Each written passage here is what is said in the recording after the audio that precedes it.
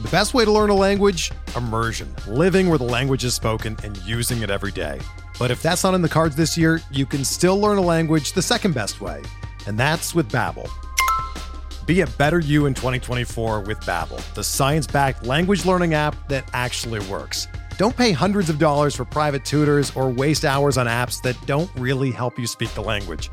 Babbel's quick 10-minute lessons are handcrafted by over 200 language experts and help you start speaking a new language in as little as 3 weeks.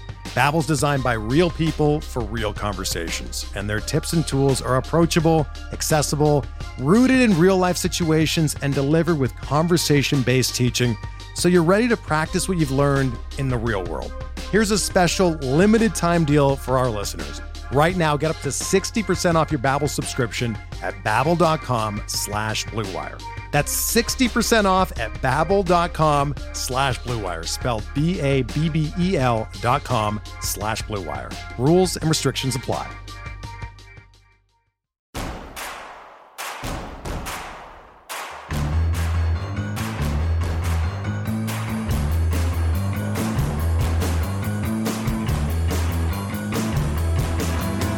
From your favorite source for Chicago White Sox talk, delivering news, interviews, analysis, and more. This is the Sox Machine Podcast with your hosts, Jim Margulis and Josh Nelson. Thanks, Rob, and welcome to the Sox Machine Podcast. I'm your host, Josh Nelson, and I hope all of the dads listening had a wonderful Father's Day. It's also Juneteenth, June 19, 2023, as we bring you a new episode.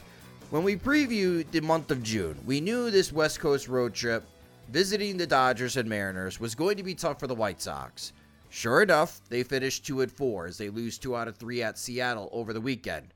Probably should have been a sweep for the Mariners, but Zach Remillard came to the rescue. We'll talk about Zach Remillard's big day, and how about Lance Lynn's career day? 16 strikeouts and 7 innings of work, tying the franchise record. We'll share what worked so well for Lynn against the Mariners.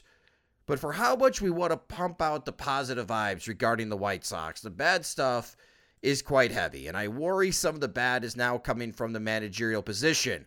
The honeymoon period is over for Pedro Grifol, and we'll also talk about the challenges he faces and the challenges he's created for himself.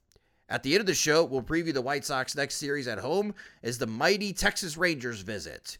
Joining me is the managing editor of SoxMachine.com. It's Jim Margulis. And Jim, happy Father's Day. Did you do anything fun with Mini Margulis on Sunday?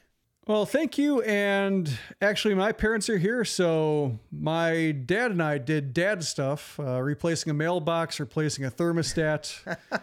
Real enjoyable stuff, but stuff that needed to get done. So, yeah, that was my Father's Day.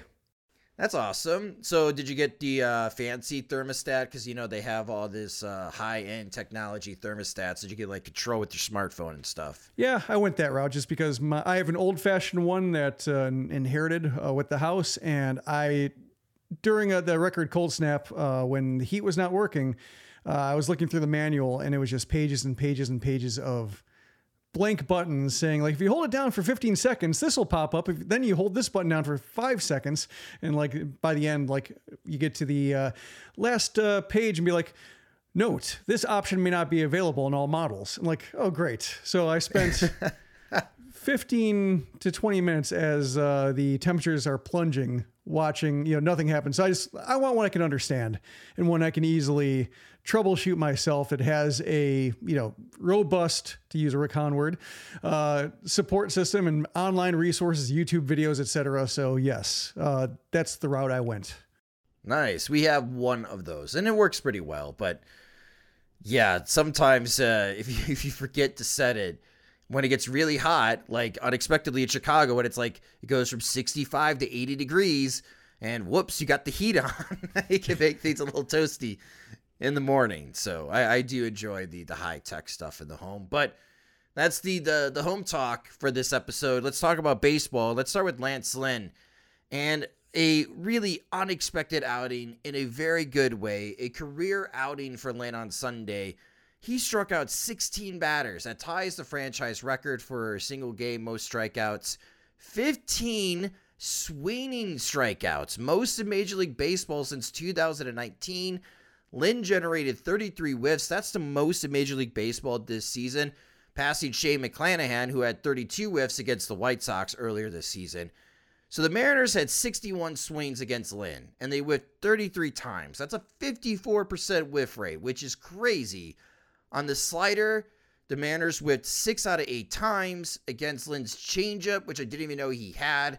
They whiffed 5 out of 7 swings, and the cutter, which proved to be his most dominant pitch of the day, Jim. 10 whiffs on 20 swings. Jim, where has this Lance Lynn been?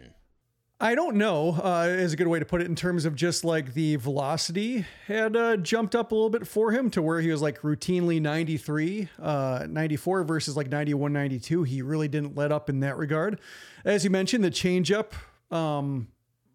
strategically deployed. Like I thought early on, like, oh, he's going to be bombarding him Giolito style with changeups, and he only threw 11, but still, more than he usually throws. The cutter was really well located. So like whether or not it still has like the old life that it used to have, like he threw it in good spots. The mistakes for the most part were good, like well off the plates, non-competitive pitches versus missing in the heart of the zone, which has been really hurting him. So like he executed really well. Also just I was targeting this start just because when we were looking at Lynn's splits and how susceptible he was to lefties, looking at the upcoming schedule, saying like Dodgers, like, no, probably not. Like that's a tough lineup with a lot of, tough lefties, and even Max Muncy missing, like they still have depth and power from the left-hand side. David Peralta took him deep, and like it just took an ordinary lefty. Looking at the Mariners lineup, not as talented on the left-hand side. So like, even if he struggled against the Dodgers and he had one of his normal starts where it's like five innings, looked like he might've gone 2 at the very start, toughs it out to get 5. And then, Grifol asks 6 of them and it doesn't go that well. But in this case, like I had the idea that maybe the Mariners will tell us like how well he can compete when he's not facing lineups that are maybe designed to destroy him. And yeah, I wasn't expecting this. I was expecting him to tie Jack Harshman for the franchise single game strikeout record. Did not see that coming whatsoever, but at least it was what I was hoping in terms of the Mariners are not that good from the left side. So maybe he can hold his own / like throw a quality start and look like, we don't ease up on the DFA talk. One, because there's nobody to DFA him for. Right. And also like, because even if there's nobody behind that person. So there's still a lot of season left, and he's not as bad as he can look in a given inning. He's not that bad overall to where like, he's the problem. As we saw when the White Sox lose a game when he strikes out 16 over 7 innings, there are a lot of other problems besides Lance Lynn. Yeah. Outside of the first inning though, against the Dodgers, which you pointed out, David Peralta hit that 2-run homer. Will Smith hit a 2-run homer earlier in that inning for the Dodgers.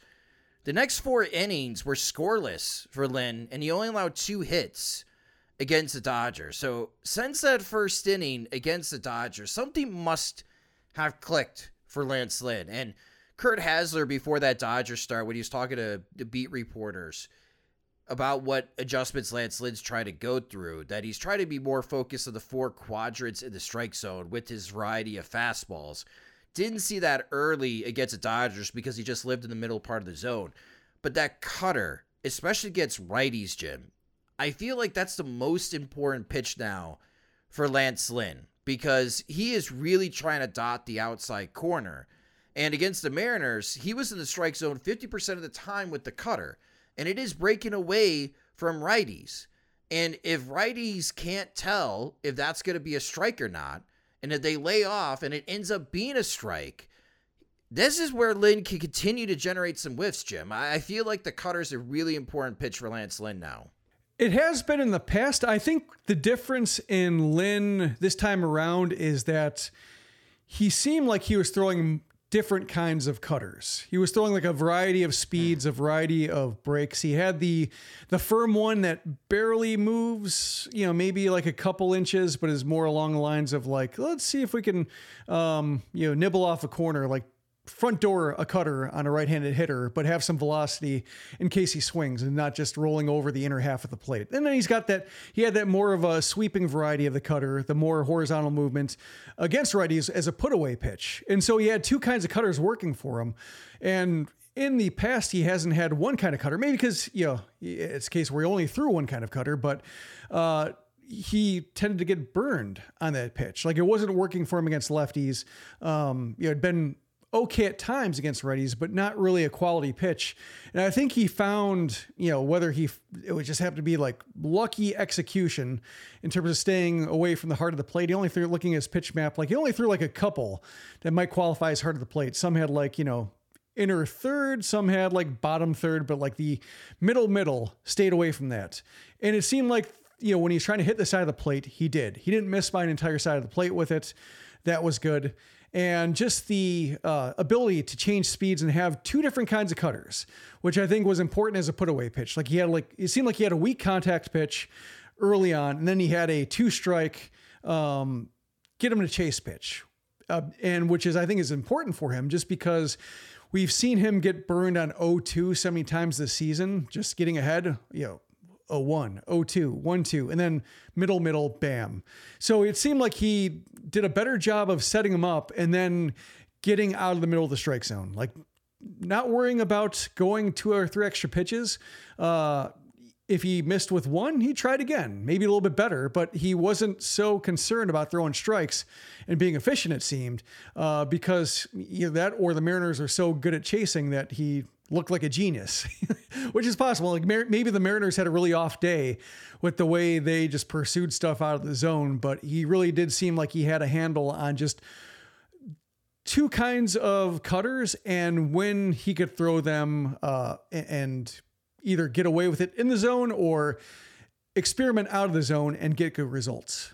Well, with Mike Clevenger on the injured list, the White Sox are pretty much a 4-man rotation at the moment. They really do need this version of Lance Lynn to stick around, so hopefully he does, as the next 2 probable starts for Lynn are against the Boston Red Sox and Los Angeles Angels, so some pretty tough lineup still for Lance Lynn. We'll see if this continues, but man, what a career day for Lance Lynn. 16 strikeouts in 7 innings. Let's talk about the other unexpected performance over the weekend that pushes out some good vibes for the White Sox. Zach Remillard, your guy, Jim. He comes off the bench to replace Tim Anderson, which we'll get to that in a moment later in the show. Proceeds to go 3 for 3 with a walk, so he reaches on base 4 times coming off the bench. He has the game-tying RBI single in the 9th inning, and then the game-winning RBI in the 11th inning. Jim, you wrote about this on Sunday morning on SoxMachine.com, but this particular performance for Remillard, coming off the bench for his Major League Baseball debut, is a pretty rare occurrence in Major League Baseball history. It is. Unfortunately, it's short-lived because he goes 0 for 4 in his second game, and so baseball humbled him pretty quickly. At least he didn't strike out. But yeah, it was a nice, story, I think, in a few regards. One is that, like, always good for we always like the old rookie stories. Like, big fan of the 28, 29, 30 to 34-year-old rookie getting his first chance in the majors. Like, that is, always good stuff, because if you were, I would say, like, by and large, if you were a jerk, or, terrible teammate, had, terrible off-field behavior that, people know about but didn't necessarily report, and you didn't put up like great numbers, you probably wouldn't last, 28, 29-year-old, to be a 28 or 29-year-old rookie, you'd probably filter out of organizations, play independent ball, and kind of go from there. So usually there's like a typical medal to these guys that allow them to, be solid citizens and good teammates and do anything a manager asks of them. And they hang around. Like, even like Remillard was a minor league free agent after last year, and he re-signed with the White Sox, showed up to spring training as a non-roster invitee. So they thought a lot of the person and the player and like what he contributes to minor league teams as an organizational player, even if they maybe didn't see him cracking a major league roster anytime. So there's that. There's also the idea of, given Tim Anderson's strange series in that, he had that really boneheaded error, that throwing error. And then like he has that run and hits where he doesn't locate the ball and just jogs back to first and is doubled off. And then he gets benched an inning later with like sore shoulder, which, I don't know if that's true. Like, I don't know if that's a benching or, or just actual injury. It's hard to tell with the timing and all, but just, he had a strange out of it series. So having like Remillard come in when Grifol is so reluctant to make a change, and like Remillard kind of represents change for the sake of change. Like there's no reason to think like he's going to be a decent major leaguer. Like he looks like a fringe 26 man, might get a few shots here and there, a few cups of coffee, but just based on his track record and the fact that he wasn't doing all that well AAA, like doesn't seem like he's going to make an impact on a bench. But the fact that they took Anderson out, whether it was injury or just like Grifol seeing enough and just wanting to take a break from having to watch him, and bringing Remillard in and getting those fantastic results, like I enjoyed it from that regard, like making a change that needed to be made, even if for only like one day. And, you know, sure enough, you get a walk without swinging, you get a bunt single, which is, you know, a nice piece of vision, I should say, from Remillard, just noticing the left side playing back and just dropping a functional bunt that gets them to first without a throw. And you get coming up with 2 big hits, a single through left side, a line drive to right center. And those are all within his skill set. Like he wasn't hitting, it wasn't like a Sebi Zavala 3-homer game out of nowhere. It was just, we've seen Remillard do this in minors before, and he's had decent numbers here and there. So like he has the ability to draw a walk in the minors, and like it all came together for one glorious game after some underperformance and frustrating degrees of underperformance, which had gone unattended for quite a long time. Gets removed from the lineup, gets removed from the proceedings, and the White Sox benefit from that. Like I thought that was a nice, I guess the opposite of a cautionary tale. Like it's a nice lesson of just like proactivity and making a change just because the status quo is untenable and seeing what happens. I think, you know, Remillard going 0 for 4 and not a particularly like encouraging 0 for 4, just ordinary, you know, shows the limitations of that. Like you need talent, you need a plan, and Remillard doesn't necessarily represent a plan, but he represented it for that moment, just doing something about a problem and seeing if you get better results. Yeah, we're going to talk about Tim Anderson more in a moment here, but the Remillard kind of reminds me of Danny Mendick in the sense of when you look at Remillard's story, Jim. Upstate New York. And upstate New York, in your backyard. Remillard's done whatever the White Sox have asked him in the minors, much like Danny Mendick. Remember Danny Mendick would like, I would see him one box score, he's with Winston-Salem. A couple days later, he'd be in Charlotte. Mm-hmm. And people like, wow, what a jump up. He must be really good. No, Charlotte just needed an extra body, and the White Sox don't have enough bodies to go. So they just literally drove Danny Mendick from Winston-Salem to Charlotte, and he didn't complain, even though he's being bounced around the affiliates and eventually gets to the major leagues, and he gets some play time, and he impresses. And you talked about Remillard. Yeah, he's 29 years old, and he's been through the minor league ringer. He gets called up because Yohan Moncada goes to the IL, and another status quo thing. Later. Another status quo thing. And Remillard does that, like in his Major League Baseball debut. And yeah, to your point, he goes 0 for on Sunday. But man, that's a pretty special moment for Remillard. And these are the stories of what makes covering baseball fun, at least for me, Jim, compared to the other sports. Like, you don't find these type of obscure moments often in football or basketball or hockey. And I'm sure later this year or in future years of sporticles from Ted that I'll get stumped on, be like, hey, remember that Zach Remillard game?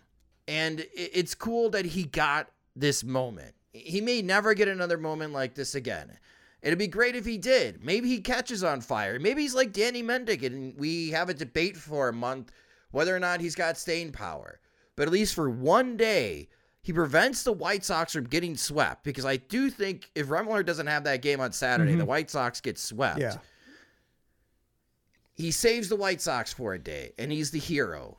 And I think that's pretty special. Yeah, one of the things we don't know when we're in the middle of a season is, the White Sox being perpetually 5.5 games back. It doesn't look like they have what it takes to close the gap, whether it's, Minnesota finally putting together an offense or Cleveland getting everybody back, although Tristan McKenzie injured again. Is hurt. So yeah, I thought Cleveland was just about to start catching fire, and nope, I think that's going to set them back some.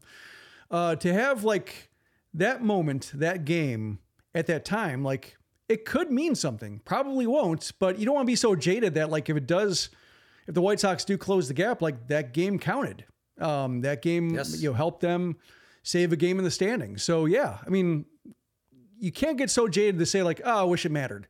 Like it does matter just because it might. If it doesn't, then you can kind of shrug it away and say like, neat story. And I think you can just transfer it forward to the next such minor leaguer that has that kind of call up. Like maybe he'll have another Zach Greinlard game. He at least provides a template for something that everybody likes seeing. Yes. And again, this is what makes baseball fun. In the 162 game marathon, we're going to see random things like this. Hanser Alberto winning the game for the White Sox against the Minnesota Twins. Seby Zavala winning a game for the White Sox against the Yankees. Zach Greinlard winning a game for the White Sox against the Mariners. We've seen some random outcomes so far for the Chicago White Sox in 2023. They could use more of these. They could use more of these types of performances from their impact players. But those are the two cool things that happened over the weekend. Lance Lynn's big day, Zach Greinlard's day. But now it's time to talk about some bad things. And so we'll talk about Tim Anderson and Pedro Grifol as these issues are related after a quick word from our sponsors. I'm sure many of you had this debate with significant others and friends about how fashionable cargo shorts are. As someone who has fought these battles and has been willing to die on the hill about the benefits of cargo shorts, I found a new light. In my attempts to get into more shape, I've lost a couple of pants short sizes, so it was time for a new wardrobe fix, and I discovered an apparel company called Bird Dogs. They make a wide range of gear, but they get high marks for their shorts. After receiving a pair, I understand the hype. Bird Dogs stretch khaki shorts have a slimmer fit, so it's more in line with today's fashion trends. It gives legs a sculpted look, but it's still a great fit around the waist, so I don't feel constricted. That's because Bird Dog shorts are not made with stiff, restricted cotton. Bird Dogs invented a cloud knit fabric that looks just like khaki, but it stretches to get you a way slimmer fit without having to sacrifice movement, which is key for me. I want to look fashionable, but in a practical way. It's going to get hot in Chicago, I promise you. And if you are like me, wanting to up your shorts game, check out Bird Dogs. Right now, they're running a special. When you make your order at birddogs.com, use promo code POOL at checkout to receive a free Yeti-style tumbler. Again, the URL is birddogs.com/pool. Use promo code POOL at checkout for that gift. Welcome back to the Sox Machine Podcast. So the White Sox are 31-42, and because the Detroit Tigers won 3 out of 4 this weekend against the Minnesota Twins, the White Sox are back in 4th place in the American League Central, as things are a little compact right now between Cleveland, Detroit, and the White Sox. In the month of June, the White Sox are 8-7, which, with how difficult the schedule is for this month to be halfway through the month, that's pretty good. But unfortunately, pretty good is not good enough when you are still 11 games below 500. And the White Sox have a Tim Anderson problem. Out of 22 shortstops with 200 plate appearances in 2023, Anderson now ranks last in weighted runs created plus at 63. So he's the worst offensive shortstop in Major League Baseball right now. His WAR, according to Fangraphs, is still negative 0.2. When you add in the second base production for the White Sox, which is not very good, the White Sox have the worst middle infield production-wise in Major League Baseball. That's a problem.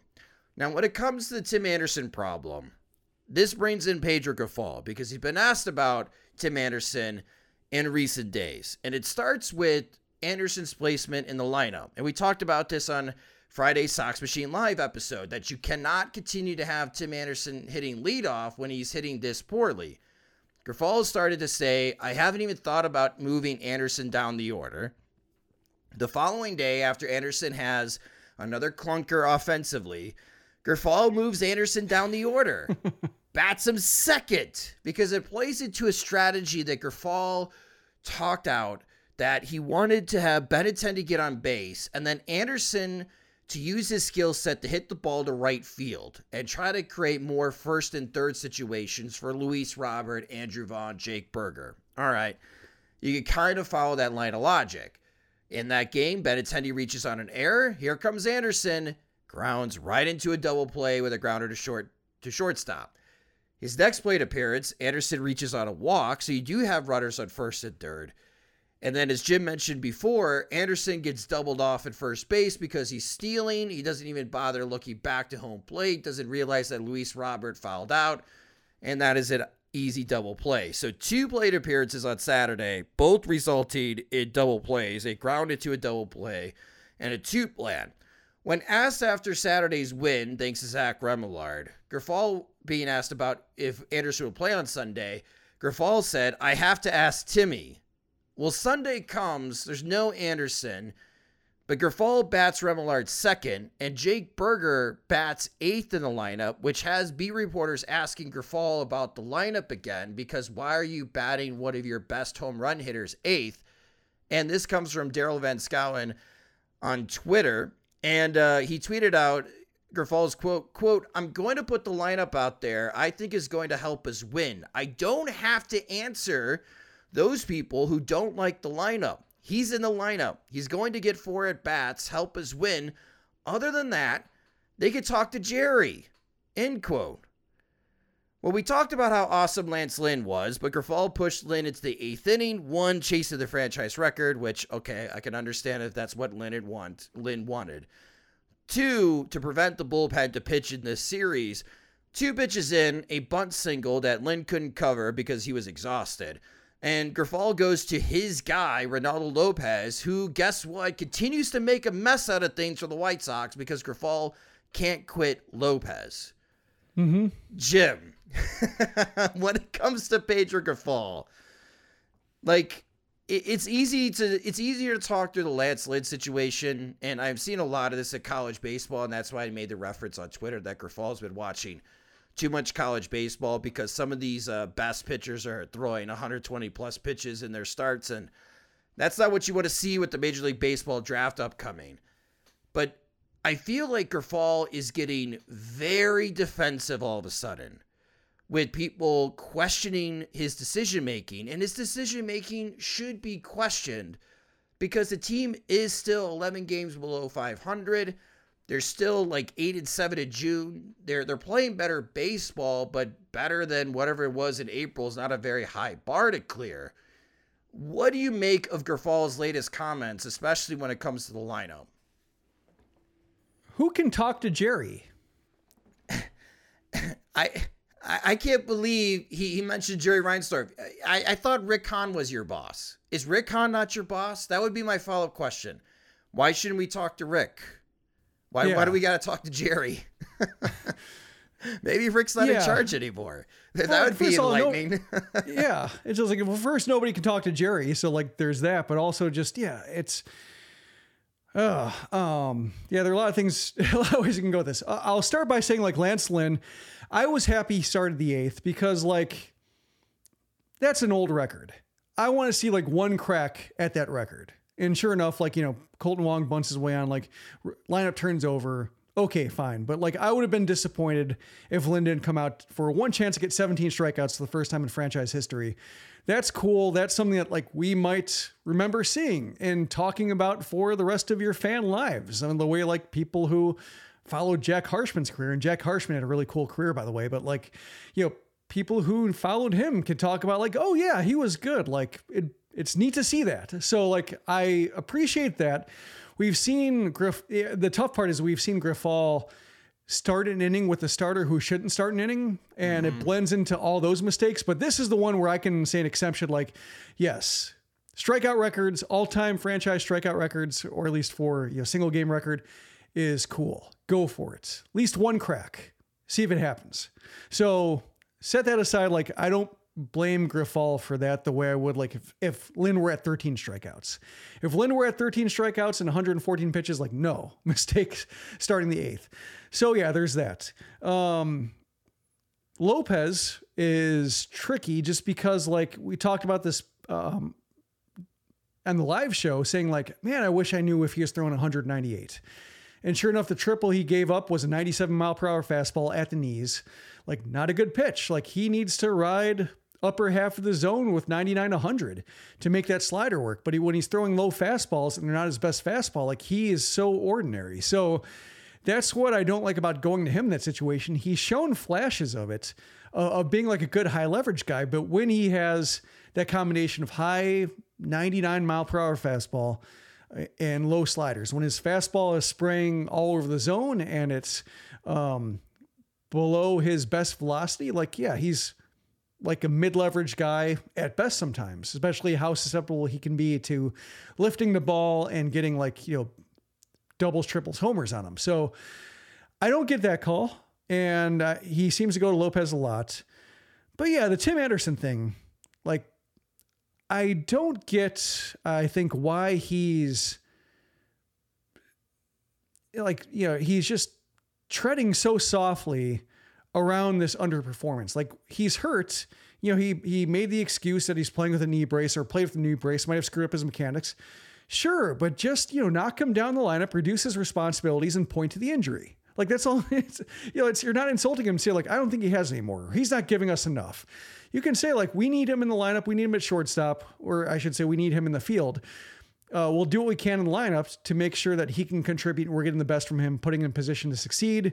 Other guys can step up and help out. Like, that's all that seems to need to be said without saying, oh, there's a crisis. The White Sox are undermining their leader, or they don't think, you know, they have a crisis of faith with what he can do to drive the offense. Like, no, he's not the same player right now. And just when you're talking about, and the thing that bothered me about that quote is, like, he said, like, 92 games left in the season. And like 92 games is not that many games. Mm-hmm. It's not like 100 plus. It's not, you know, you're talking about like double digit amount of games. He doesn't pay attention to the standings, but he knows how many games are left. And so, like, how does he know that? He doesn't look at the internet. He doesn't look up the internet. Yeah. I mean, like, maybe he's a newspaper guy. Yeah. He just comes off as like, yeah. And I keep coming back to this word, like, he's so stiff and he doesn't have a personality. Like, even like in good moments, spring training, there wasn't any lightness there.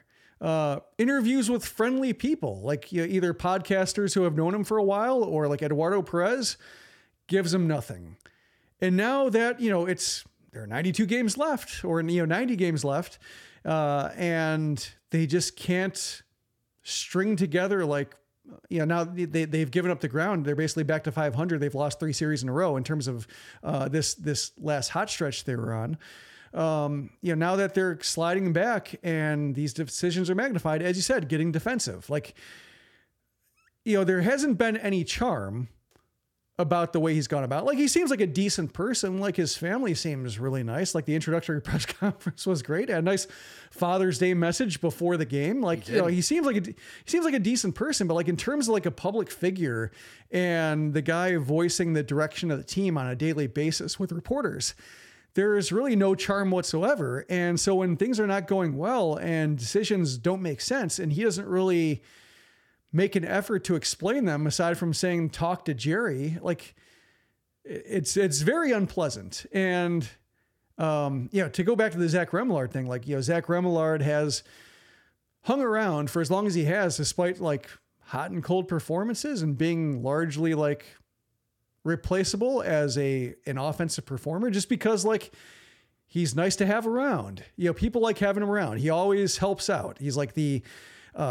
you know, he's the first guy to show up and help set up, and he's the last guy to leave and clean up. Like, he goes above and beyond because his skill set is limited. Like Grifol, he's not really showing much, and he's not giving anybody anything in terms of just a sense of the person. And whenever he does veer into memorable quotes, they're not good. So just, I fear for him a little bit in terms of, like, this is his chance. And I'm not sure if he wasn't prepared for it or if just nobody told him, like, you know, you have to show more of a personality, or you have to show more of a sense of a person behind decisions. And you have to understand that you don't have credibility yet. You know, especially where the White Sox are. Like, it's really tough. And I just wish that he would show more. It's kind of like, at the same time, like, it reminds me of like Rob Manfred, talking about A's fans and, you know, basically just being terrible. Yeah. Speaking of defensive, like, whenever he gets question about something where he might not be, he just turns into a sneering jerk. Yep. And there's no sense of that. There's no real sense of his personality. And when he shows a personality, it's sneering jerk. And like Grifol doesn't have that. Grifol's not that bad. Grifol's not Rob Manfred bad. Don't get me wrong. But just when the only thing people can identify you with is just one, like the quote in introductory press conference, we're going to prepare every night to kick your ass. And it's been the farthest thing from it. But just when you don't seem to have any answers, in terms of your decision making, and then when you're questioned about it, you don't have any answers for them, and you defer to people or deflect or snottily tell them to talk to somebody that nobody can talk to, who's invisible to fans and anybody who tries to represent fans, asking questions to the people in charge. Like, yeah, it's so unpleasant. And I think for a guy like Grifol, like who's supposed to be, the communication master, his communication skills with people outside the organization are really lacking. So Bob Nightingale last week was on 670 The Score on Mully and Haw.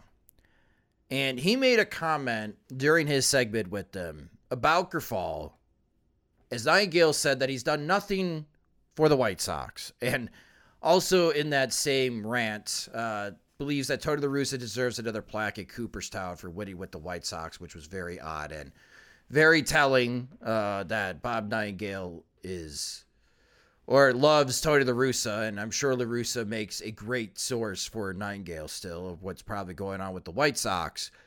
But there were many that I saw when Nightingale made that comment last week from the White Sox, let's call it blogosphere, quickly pushing aside Nightingale's comments about Grifol, suggesting it's crazy to cast blame on Grifol for the team's underachieving 2023 season. And I could understand that. I could understand if your point is that Grifol is not the biggest problem. And maybe he's not the chief reason why the White Sox are 31-42, but Jim, I don't think he's helping matters, if that makes sense. Like, I haven't seen anything from Grifol in the first 73 games of his managerial career to suggest that he's going to push the right buttons. Like, this White Sox team is very dependent on the players who are often too hurt to provide an impact. So if there needs to be a spark, if someone in charge needs to shake things up, I don't think it's Grifol, especially if Grifol is now pointing the direction to, well, if you got problems with me, go talk to Jerry Reinsdorf. Like, he's the third White Sox high-ranking front office executive. Rick Hahn, do you think you should still be the GM? I don't know. Go talk to Jerry Reinsdorf. Kenny Williams, do you think you should still be in charge? I don't know. Go talk to Jerry Reinsdorf. Pedro, why is your lineup like this? It is because I say it is. If you got a problem with it, go talk to Jerry Reinsdorf. Like, really? An 87-year-old man is responsible for this organization? Like, again, it brings up a very popular Dan Bernstein quote, who is in charge of the Chicago White Sox? And I'm hoping that when they hire Pedro Grifol, I was hoping that he could light a spark. He could be that authoritative figure that Liam Hendricks mentioned last year is what the White Sox really need in that clubhouse.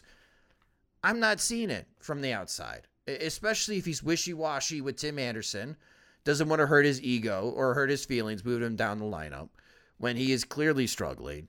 He clearly has his guys, and he will continue to play his guys, and I don't know why they are his guys other than maybe they live in Miami. I'm just really baffled, and if he's going to get defensive when things maybe don't go so well, and they may not go so well, and he doesn't have 90 games, by the way, to your point, he's got until July 31st of the trade deadline to right this ship, or somebody else is going to pick a different ship or pick a different direction the ship is going in. Yeah, again, he may not be the chief reason, but I don't think he's helping matters. It was funny you mentioned the Nightingale thing, because when he said they can talk to Jerry, my thought was, does Jerry actually like him? Like, because given that Reinsdorf is very much a source for Nightingale as well, like La Russa, they're buddies too. So just like they could be coming from either of them. But, we don't know what Reinsdorf thought because like he's not present for any kind of talk about the current White Sox product. But I remember Rick Hahn saying that, during the process when Hahn was gushing over Grifol, that Reinsdorf was saying, wow, this is a lot like the Bulls process. And then like the results are this bad. And he might think, why can't I just hire my buddies? Why did I bother going through this? So to me, it struck me as like, oh, that's kind of bold. It's the lawyer thing. Like, don't ask any questions you don't know the answer to. Like, you don't want to bring a witness on the stand if you don't know what that witness is going to say. So yeah, that's I thought that was bold, but yeah, it's just,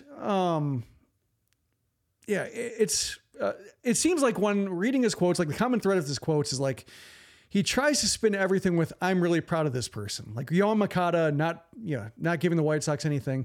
He's playing with the back, really proud of what he's playing through. Tim Anderson, given what the problems he's had as a catalyst in the order, and now the mental mistakes are piling up as well.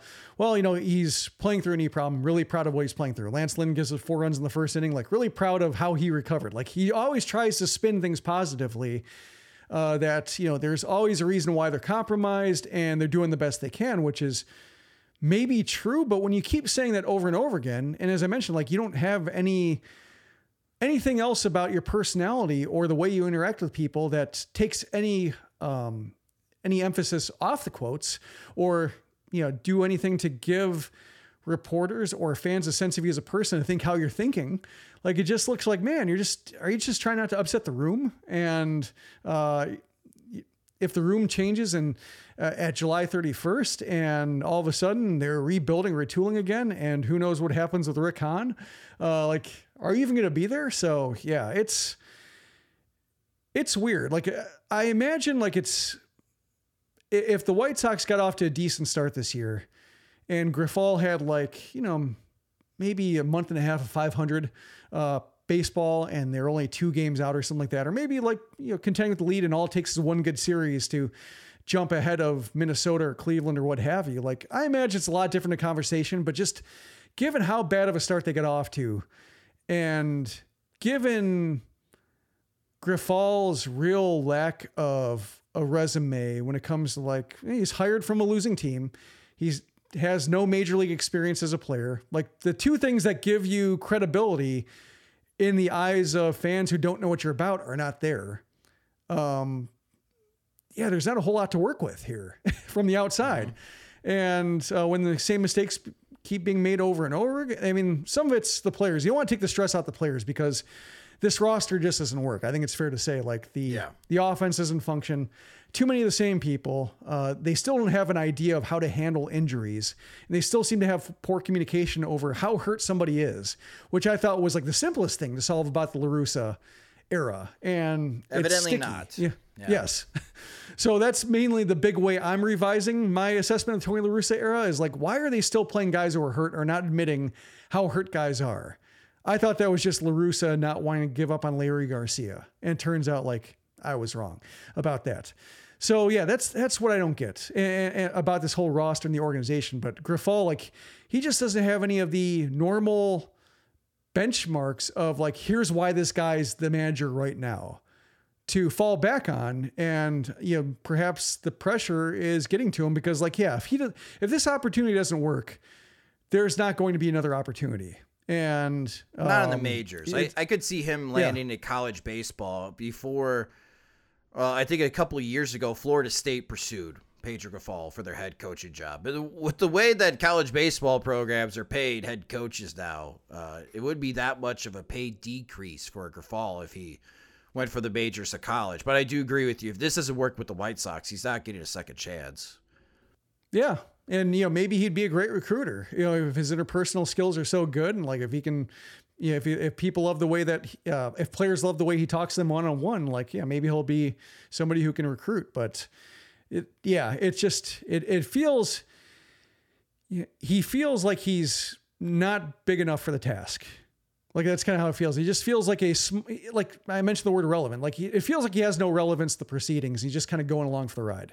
I wish that weren't the case, and I don't like saying it because it feels uninformed to say so, but I just don't, I don't have a feel for the guy. And, perhaps if Rick Renteria were thrown into the same situation and he a roster that malfunctioned for years, basically, or at least a year and a half before he was hired, fell apart on him. Like maybe we'd have no impression of him as well. Mm-hmm. But just given that he's kind of holding a wet paper bag until it gave way. And now he's staring at the ground saying like, I don't know what to do with this. That's kind of how it feels to me. It doesn't help matters that Bruce Bochy and the Texas Rangers, which we'll talk about that team in a moment here. Fantastic start. The Marlins have a first-time manager, and they're in second place in the National League East. And one of the big surprises in the National League. The Marlins have won 12 of their last 3 games. And the Cincinnati Reds, that Reds team that we had the meetup for, is now in second place, catching Milwaukee and Pittsburgh. They've been red hot as of late. The San Francisco Giants have won 7 straight games. They have won 21 of their last 30 games, and now they are in second place in the National League West. Arizona and San Francisco are in first and second in the National League West. The Dodgers and Padres are third and fourth. That is big surprises, and that's what we're seeing in the National League and with the Texas Rangers in the American League. So first-time managers, we're seeing like instant impact, especially at Texas and Miami. And yeah, they went to 2 different directions, and Bruce Bochy would be kind of a similar hire as Tony La Russa, and the Marlins went with the first-time manager as well. Schumacher. Schumacher being their manager. That's the type of run the White Sox need to go on. If they're going to get back into this thing, they need one of these runs that we're seeing right now in Cincinnati and Miami and San Francisco. Teams that have similar talent as the Chicago White Sox. They're doing that. Why are the White Sox not doing that? On the other hand, there's Matt Quatraro, who... that roster stinks. I know. I'm sorry for Matt. That roster stinks. Yeah, but that's a case where like, I don't think he would have been the guy for this case either, because that's another one where the fans just don't have a sense of the guy, given how bad everything's gone, and he's just not really showing a lot. To me, like even if it wasn't Bruce Bochy, like Ron Washington was another guy who I think about in terms of just, even if the White Sox roster didn't work, he's somebody who's comfortable talking to the media, comfortable talking to fans, radio stations. Fun guy, charismatic. Mm-hmm. You feel like you have a sense of the person, even when things aren't going well. He seems like he could do more to just either inspire confidence or, he's seen a lot. He's been through everything, as a player, as a manager, as a coach. He managed his team to the World Series back-to-back years. Yes, they didn't win, but he's been there. He just got a World Series ring with the Atlanta Braves. He helped fix Marcus Semien. I'm with you. And he's battled, like he's overcome personal, addiction issues in his life. Yes. So like he's lived a life. He's, inside and outside of baseball to where like he has perspective that I think like somebody like Grifol doesn't have.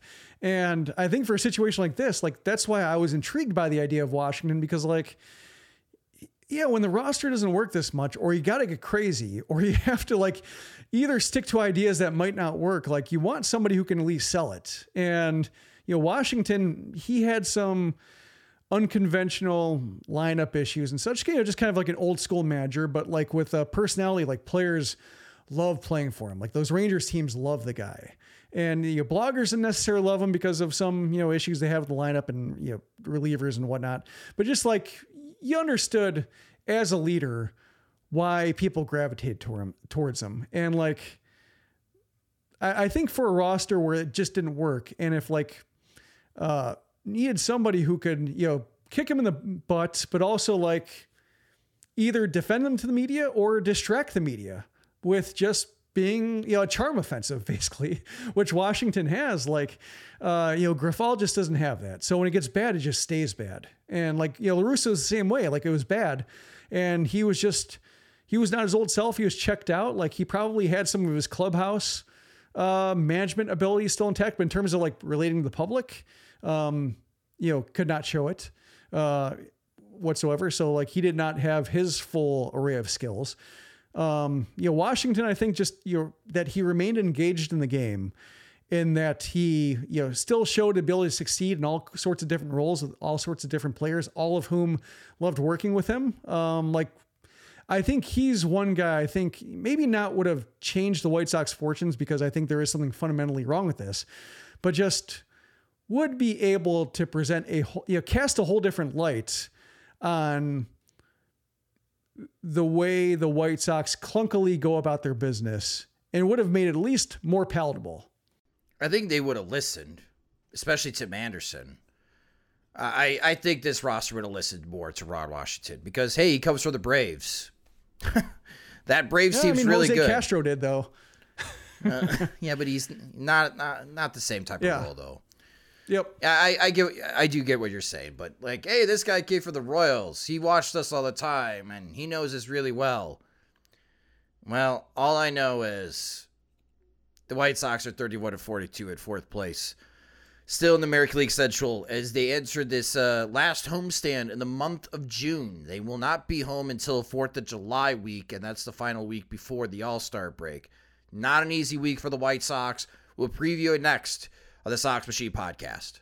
Buying tickets to your favorite events should not be stressful, and Game Time is the fast and easy way to buy tickets for all the sports, music, comedy, and theater shows near you. With killer deals on last-minute tickets and their best price guarantee, you can stop stressing over the tickets and start getting hyped for the fun you'll have. And we all know buying tickets today to events, man, it can be a very frustrating experience, especially if you're trying to go to big events, waiting in line, and the queue is for hours at a time, or your spot on the line is like 20,000, and it just doesn't seem like you're to be able to get tickets for these big time events. But Game Time is the place for last minute ticket deals. Forget planning months in advance. Game Time has deals on tickets right up to the day of the event. They also have exclusive flash deals on tickets for all the sporting events, concerts, comedy shows, theater, and much more. And the Game Time guarantee means you'll always get the best price. If you find tickets in the same section and row for less, Game Time will credit you 110% of the difference. It's a big part of why they're the fastest growing ticketing app in the country for a reason. And they also have images of your seat before you buy, so you know exactly what to expect when you arrive. You can buy tickets in a matter of seconds, 2 taps, and you're set. And tickets are sent directly to your phone. You never have to dig through your email to find the tickets. So you can snag tickets without stress on Game Time. Download the Game Time app, create an account, and use our promo code SOXMACHINE for $20 off your first purchase, and use it for the upcoming White Sox homestand. Some big games for the White Sox. The Texas Rangers are coming into town next week. The Boston Red Sox in the weekend series. Definitely use Game Time to buy tickets for those games. Again, create an account and use our promo code SOXMACHINE for $20 off. Download Game Time today. Last minute tickets, lowest price guaranteed. Welcome back to the Sox Machine podcast. All right, the Chicago White Sox are back at home. They're a 500 team at home. They need to be playing better than 500 baseball, though, to make up some ground in the standings. It does not get any easier for them Monday through Wednesday, as the mighty Texas Rangers are visiting the White Sox. The Rangers are 44-27. They're first place in the American League West. Kind of little bump in the road. In their last 10 games, they're 4-6, but they've won their last 2 games against the Toronto Blue Jays. On Sunday, the Rangers were down by 6, and they stormed back to win that game. The Texas Rangers this season have scored 10 or more runs 17 times. That leads the majors. They have a plus 148 run differential, which is just crazy. And they're 20-14 this season on the road. Their offense, though, is a bit different when they're on the road. On the season, they have a team OPS of 797. That's the 3rd best offense in Major League Baseball. When they are away from home, that team OPS drops to 742. So that's pretty dramatic. They hit 258, 327, and they slug 415 on the road. They don't hit as much for power on the road as they do at home. But the pitching staff, this is where it's a big surprise. The Texas Rangers are a top 10 unit. They have a team staff ERA of 3.79. That's the 7th best in Major League Baseball. So you got the 3rd best offense and the 7th best pitching staff visiting the Chicago White Sox. Your pitching probables for this series starting on Monday, Tuesday, and Wednesday are all 7:10 p.m. Central Time starts. The Rangers are going to be throwing out on Monday lefty Andrew Heaney. On Tuesday, righty Nathan Eovaldi, who's been fantastic for them. And then on Wednesday, lefty Martin Perez. For the White Sox, to be announced, and to be announced. And that's the big question leading up to this series from a White Sox point of view, Jim. How do you think this pitching probables, as far as the pitching staff, like how do you think Grifol and Ethan Katz is going to lay this out against the Rangers?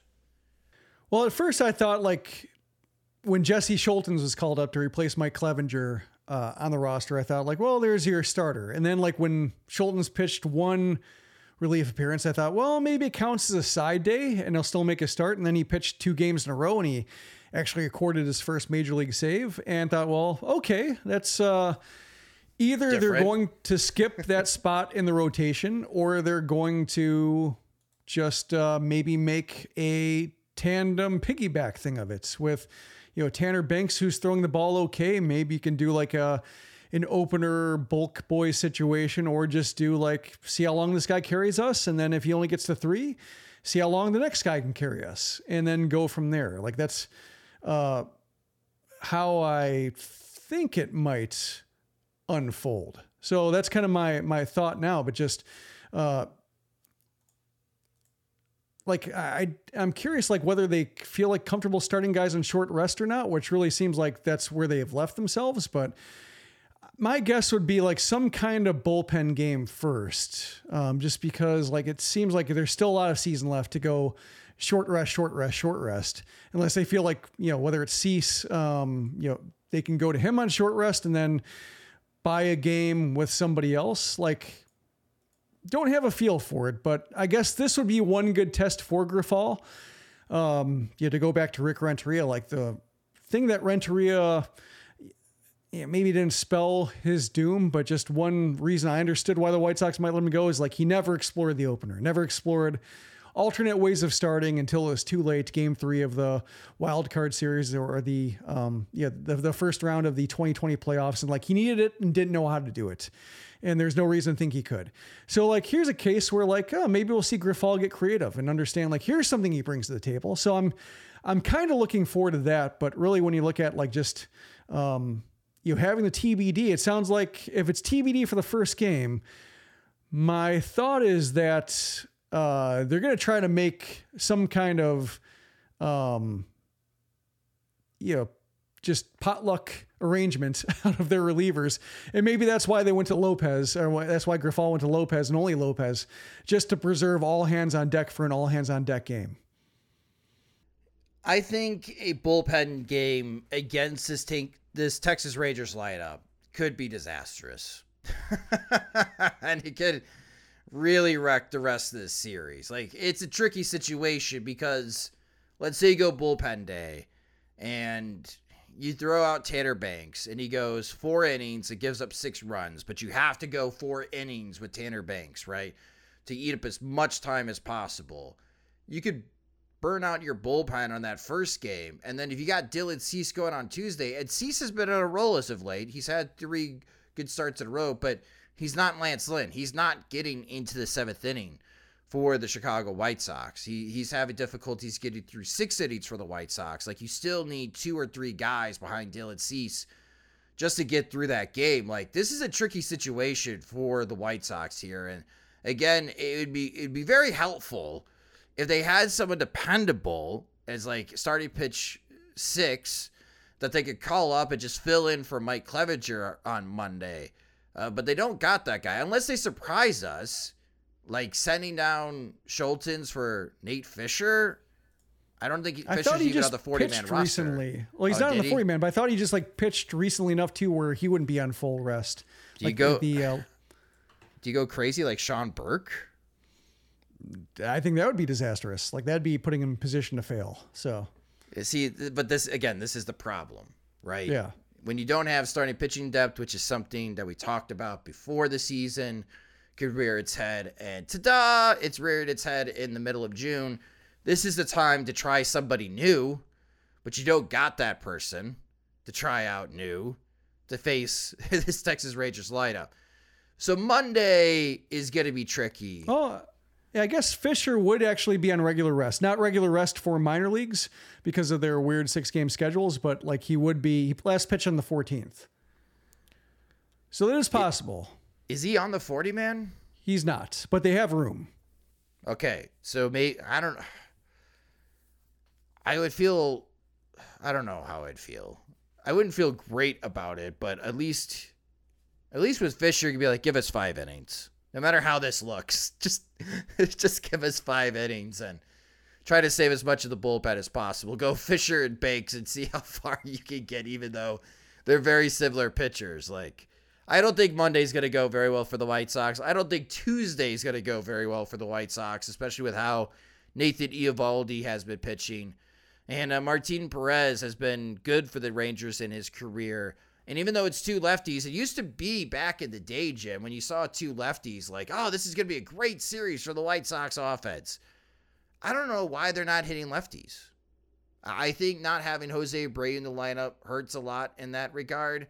Tim Anderson not hitting like he used to is hurting in that regard. But any thoughts about, like... Moncada's swing from the right side is messed up. Yeah, so it's... Yeah, I mean, the past few years when you see Heaney and Perez, you got hope that, oh, those could be good offensive days for the White Sox.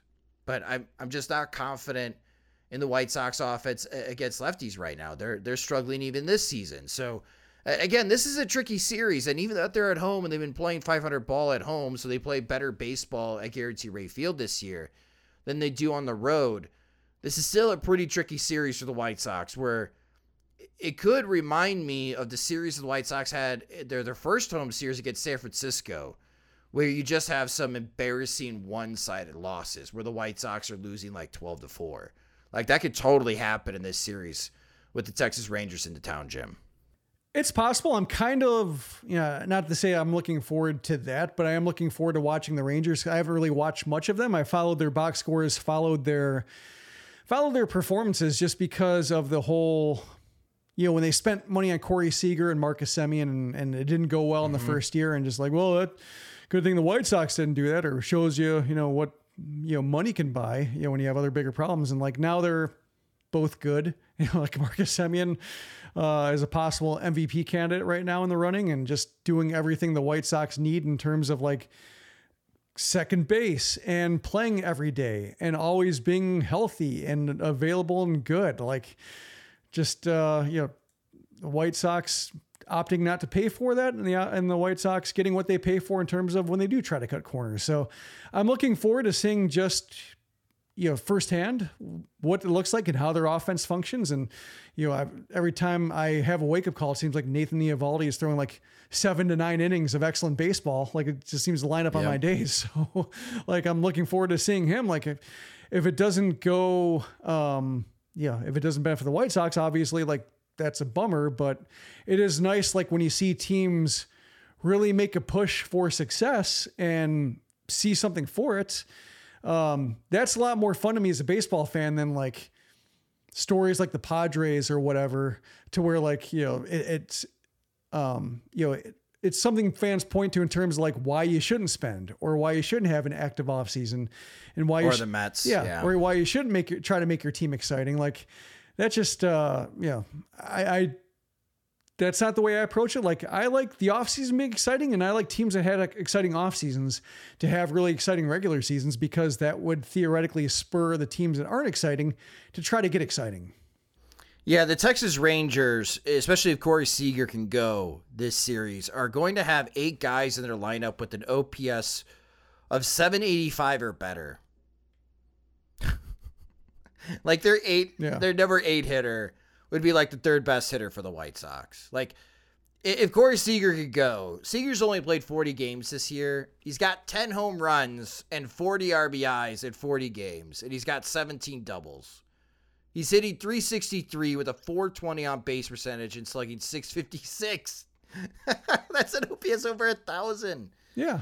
And Marcus Semien's got 10 homers, 54 RBIs. He's got 22 doubles. Odalis Garcia, 15 homers, 56 RBIs. Josh Young, their 3rd baseman, he's been having a very good year. He's got 14 homers and 14 doubles.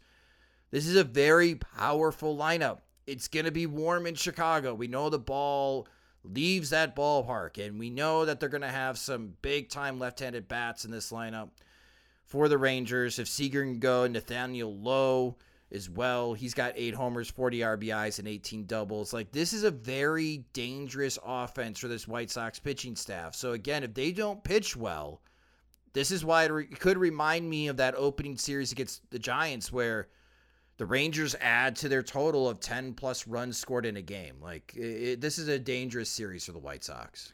Also, I should add that the Rangers fired John Daniels last year. Like, just wasn't working. They were spinning their wheels for years. New managers didn't really help them get out of it. Rebuild wasn't really doing much. Spending wasn't doing much. Like, so they fired John Daniels, and they said he had a good run, and he had like a really long run of success with the Rangers. And they just admitted that it stopped working, and they didn't seem to do it gleefully or anything like that. And Daniels took it like a professional, and they moved on. And just another thing that you wish the White Sox would pay attention to, like when your longtime head of baseball decisions just can't quite get it going again, it's okay to look for somebody else and okay to turn decisions over to somebody who hasn't been in that place before to see if you get better results. And with, Chris Young being there, like so far, so good. Maybe he's benefiting a little bit from what Daniels did, but still somebody different,